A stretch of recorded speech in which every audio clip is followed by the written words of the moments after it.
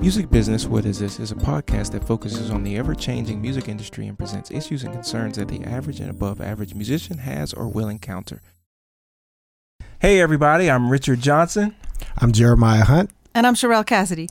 Today we're joined with Sherelle Cassidy, and we're going to be talking about several different things. But one of the big topics we're going to talk about is... Dreaming big.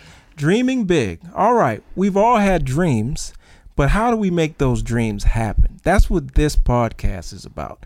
So let's get right to it. Okay. You're Sherelle Cassidy, recent winner of the Downbeat Rising Star Awards, right? That's right. And you've got tons of awards. You can check out her website. Done a whole lot. So credibility is not a question.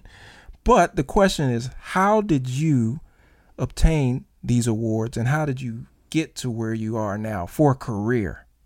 Well, I'll go back for a minute. Okay. Most people know I grew up in Oklahoma, near Oklahoma City, which is not a major jazz hub. And I grew up in a household of people who had normal jobs, 9 to 5 or 7 to 7, and I said, if this is what stability is, I don't know that I want that. And I just followed music. But I was taught that if you practiced and you practiced and you practiced, you could be the best in the world. You could be as great as you wanted to be. So that's what I did. I just practiced, and I knew that music was going to take me somewhere. But it was just kind of a dream. It wasn't actually reality because I knew nothing about business, which is funny that I'm on this show, right? Because I've had to learn a lot about business. But when I moved to New York, I studied with a great alto saxophonist named Vincent Herring. And he's the first person that put me on track to really realizing my goals and my dreams. Because just being a great player didn't cut it. That's not good enough. You need more of a vision. You need, a plan. A plan, yeah, exactly. Business plan, something. Yeah. So, this is what he had me do. And it started to propel more thoughts so the first thing he had me do was make a list of the 5 people that I saw myself playing with, people or bands. And I made that list. And then the second list was a list of the 5 people that I just dream of playing with. May not even think it's possible, but I just dream of playing with. Okay, so before we go on, let's just talk about the first list. Mm-hmm. The first list, how did you come up with that list of people? It was more or less the people that were my age or maybe a little bit older who were on the scene and, potentially would need an alto saxophone player. So on the jazz scene? Yeah. Okay. On the jazz scene. And was this list of people in Oklahoma or just throughout? No, these were people in New York. Okay. Because I was in New York then. At the time. Okay. At the time. Mm-hmm. So what age were you when you got to New York? I was 21. Okay, so 21. So you're 21 and you're meeting Mr. Herring. Mm-hmm. And is that when you made the list or were you 23 or? I was probably 23 or 24. Okay, Mm-hmm. 23, 24. And it's obvious that creating this list has helped you focus your ultimate goals. Do you think if you would have made that list at 12 years old, you would be 12 years ahead? Absolutely. Okay. Absolutely. All right. Mm-hmm. So that list is crucial to one's development and timing and how fast. That's right. And it's one thing to learn from the recordings and then to have a career aside from that. So when I was listening in Oklahoma, listening to the music, all of my heroes were either elderly or had passed already. So those were not prospects for me to play with logically. Nobody at this time is going to play with Miles Davis, right? Or Freddie Hubbard. So when you start making a list that's practical, you're looking at the people that are alive.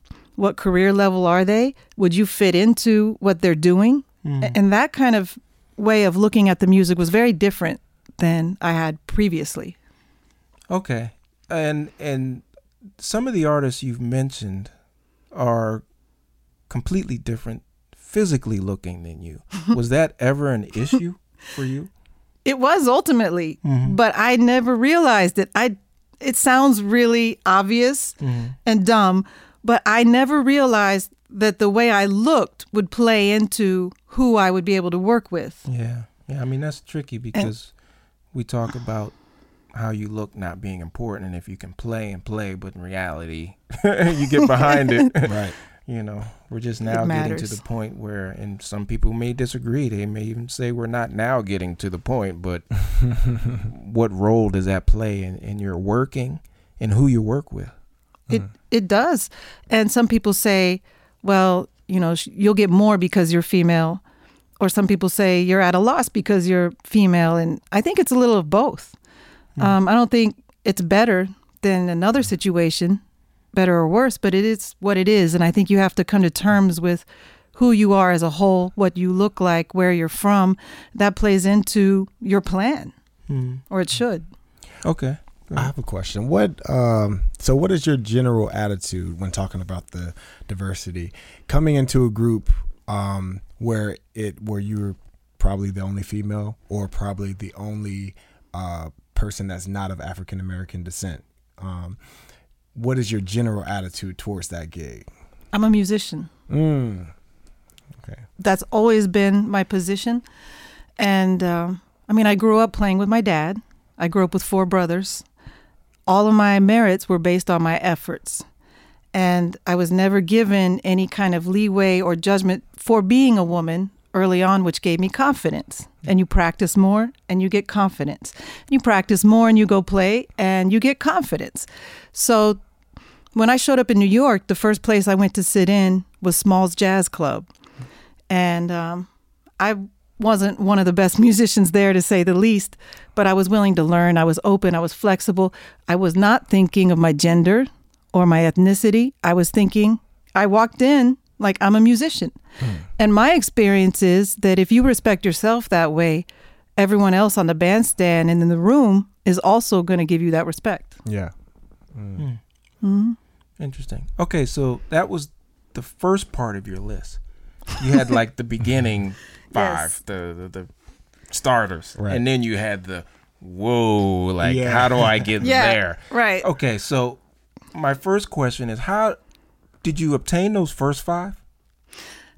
Or get No. close? And you know what? The reason was, and I realized later, I was going to say I found this list years later. And I realized that the reason I didn't obtain those first 5 was because it was all bands that did not look like me.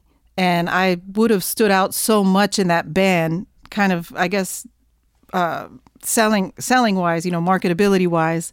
I just would have looked really out of place. Okay. Okay. And I think that's probably one of the reasons that I didn't obtain any of those. Okay.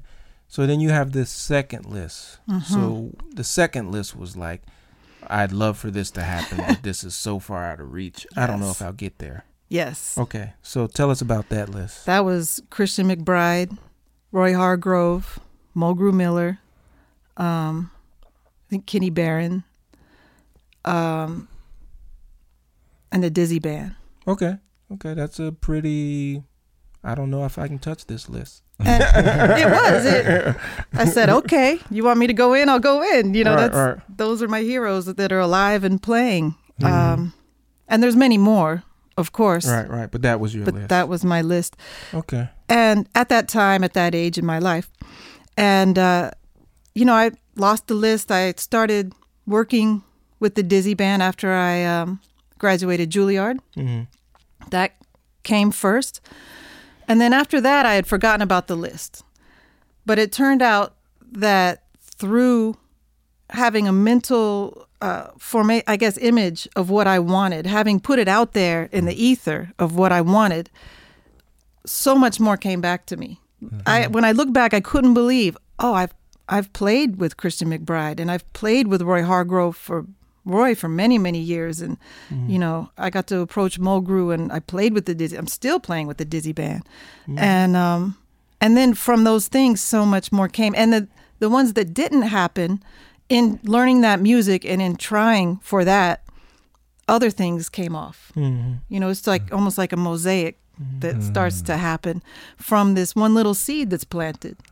And I believe whenever you have an idea and you put it in motion, even the tiniest step, the smallest step, you're shifting the energy, your energy, to move in that direction. So things will start to happen easier for you as you're going in that direction. For example, can I tell an example? Sure. Stories are great. It was before I was signed to any record label. Mm-hmm.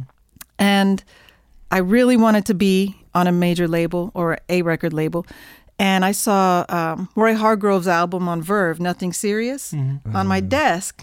And it sounds a little funny, but I took one of my pictures and I put it on a cover, and it still said Nothing Serious, Verve. And I put it up on the top of my shelf. That's like 1980-ish. No, what? Hey, I'm going to take a cover of a CD or a recording.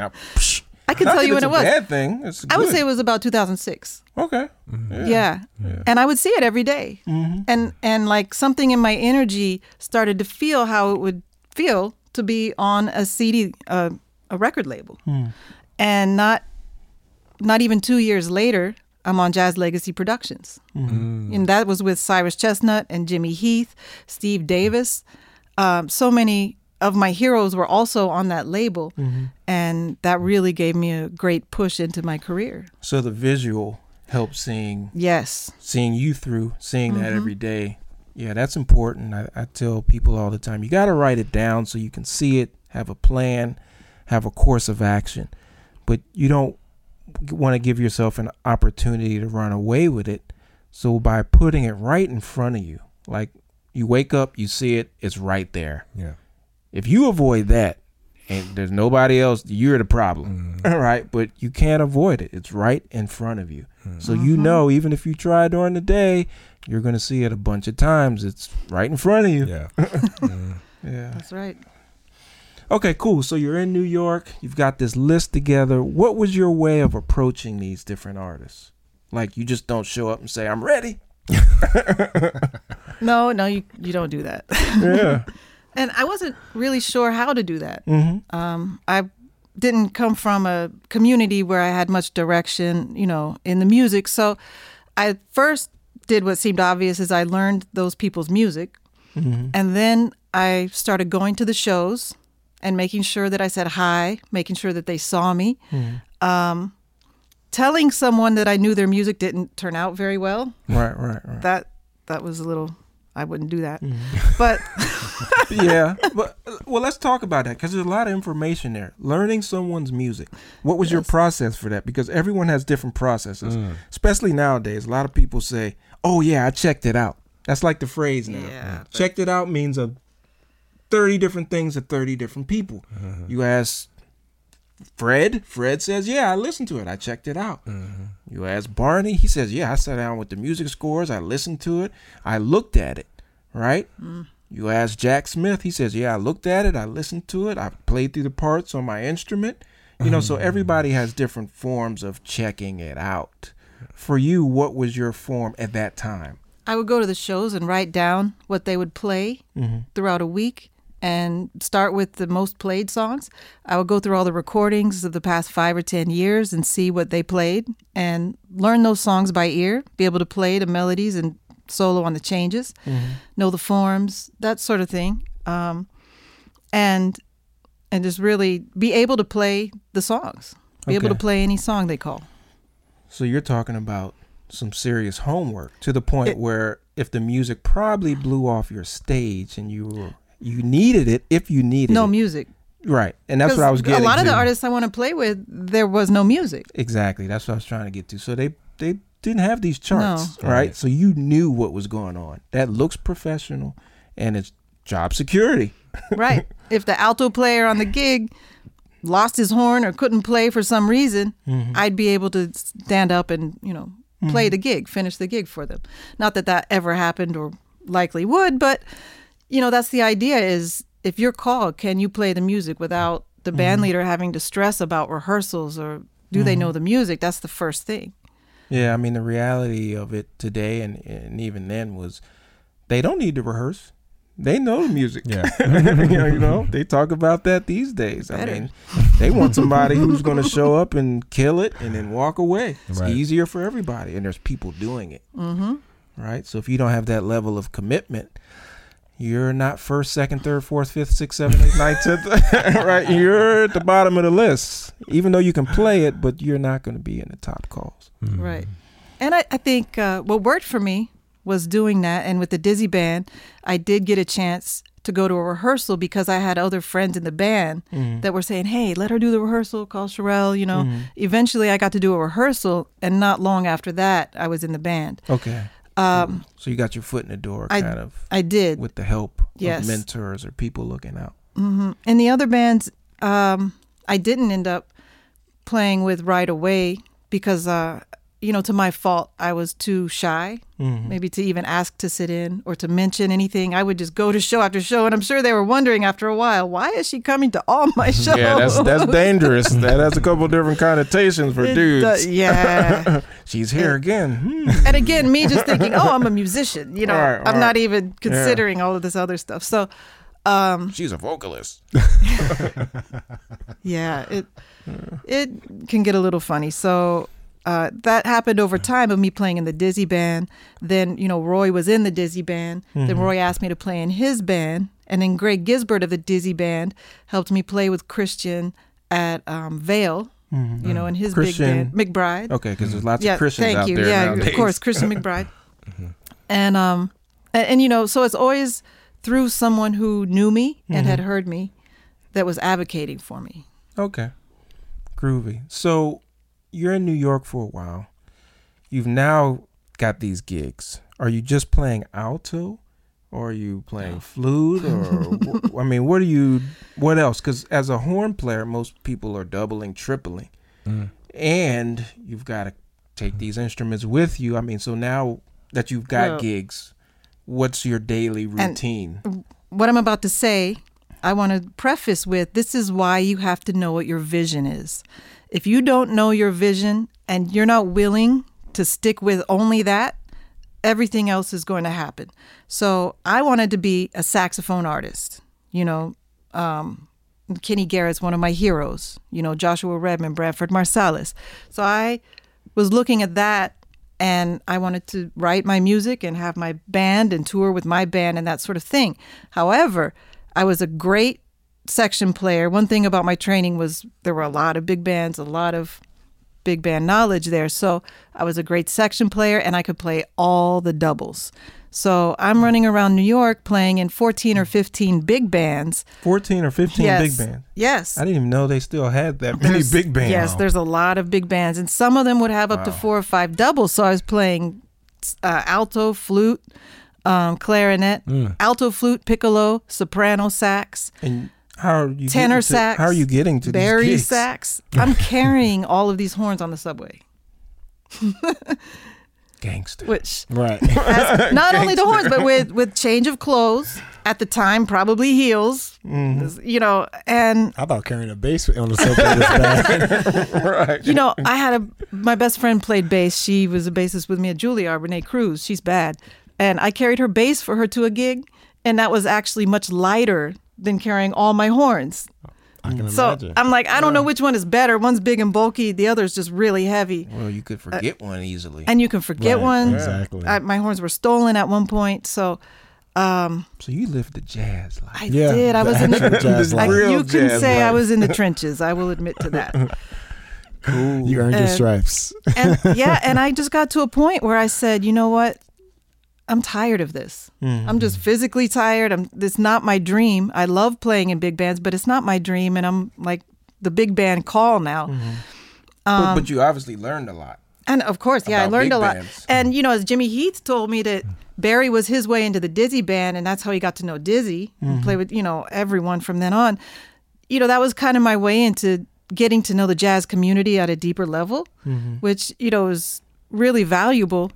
I really love the community, and I love the people that are in the community, but I wanted my thing. Which was? And the Sherelle Cassidy Quartet or Quintet, yeah. Okay, the SC show. Yes, right.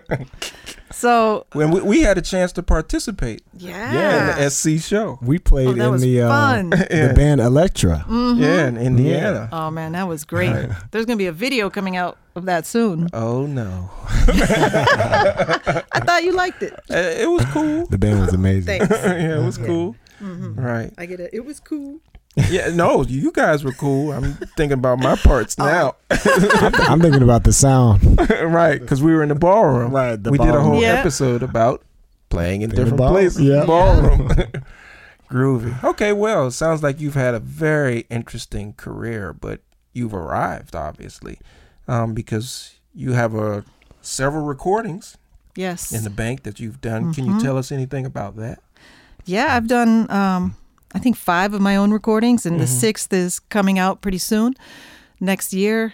And it has some of my heroes on it. It's got Christian McBride, Cyrus Chestnut, Lewis Nash, Terrell Stafford, and Michael Dees. Can't get much bigger than that in Right. jazz. No. Yeah, And, those are the cats. And I'm writing what I want to write, and I'm playing what I want to play. I'm putting groups together. I have an all-female group named Alliance that I'm really proud of, and it's going to be great. So, you know, moving to Chicago for me was a great move because I love the scene here, and I've gotten the space to kind of do the things that I set out to do in the first place. So, and refocus my dreams. Groovy. Well, you've heard it straight from the source. It's been a pleasure being with you guys once again. Check us out on iTunes, Spotify, SoundCloud, wherever they're streaming and podcasts. It's been a pleasure. My name is Richard Johnson. I'm Jeremiah Hunt. And I'm Sherelle Cassidy. Thanks for joining us. This is Music Business, What is this? What is this? and we'll see you later. This program is partially supported by a grant from the Illinois Arts Council Agency.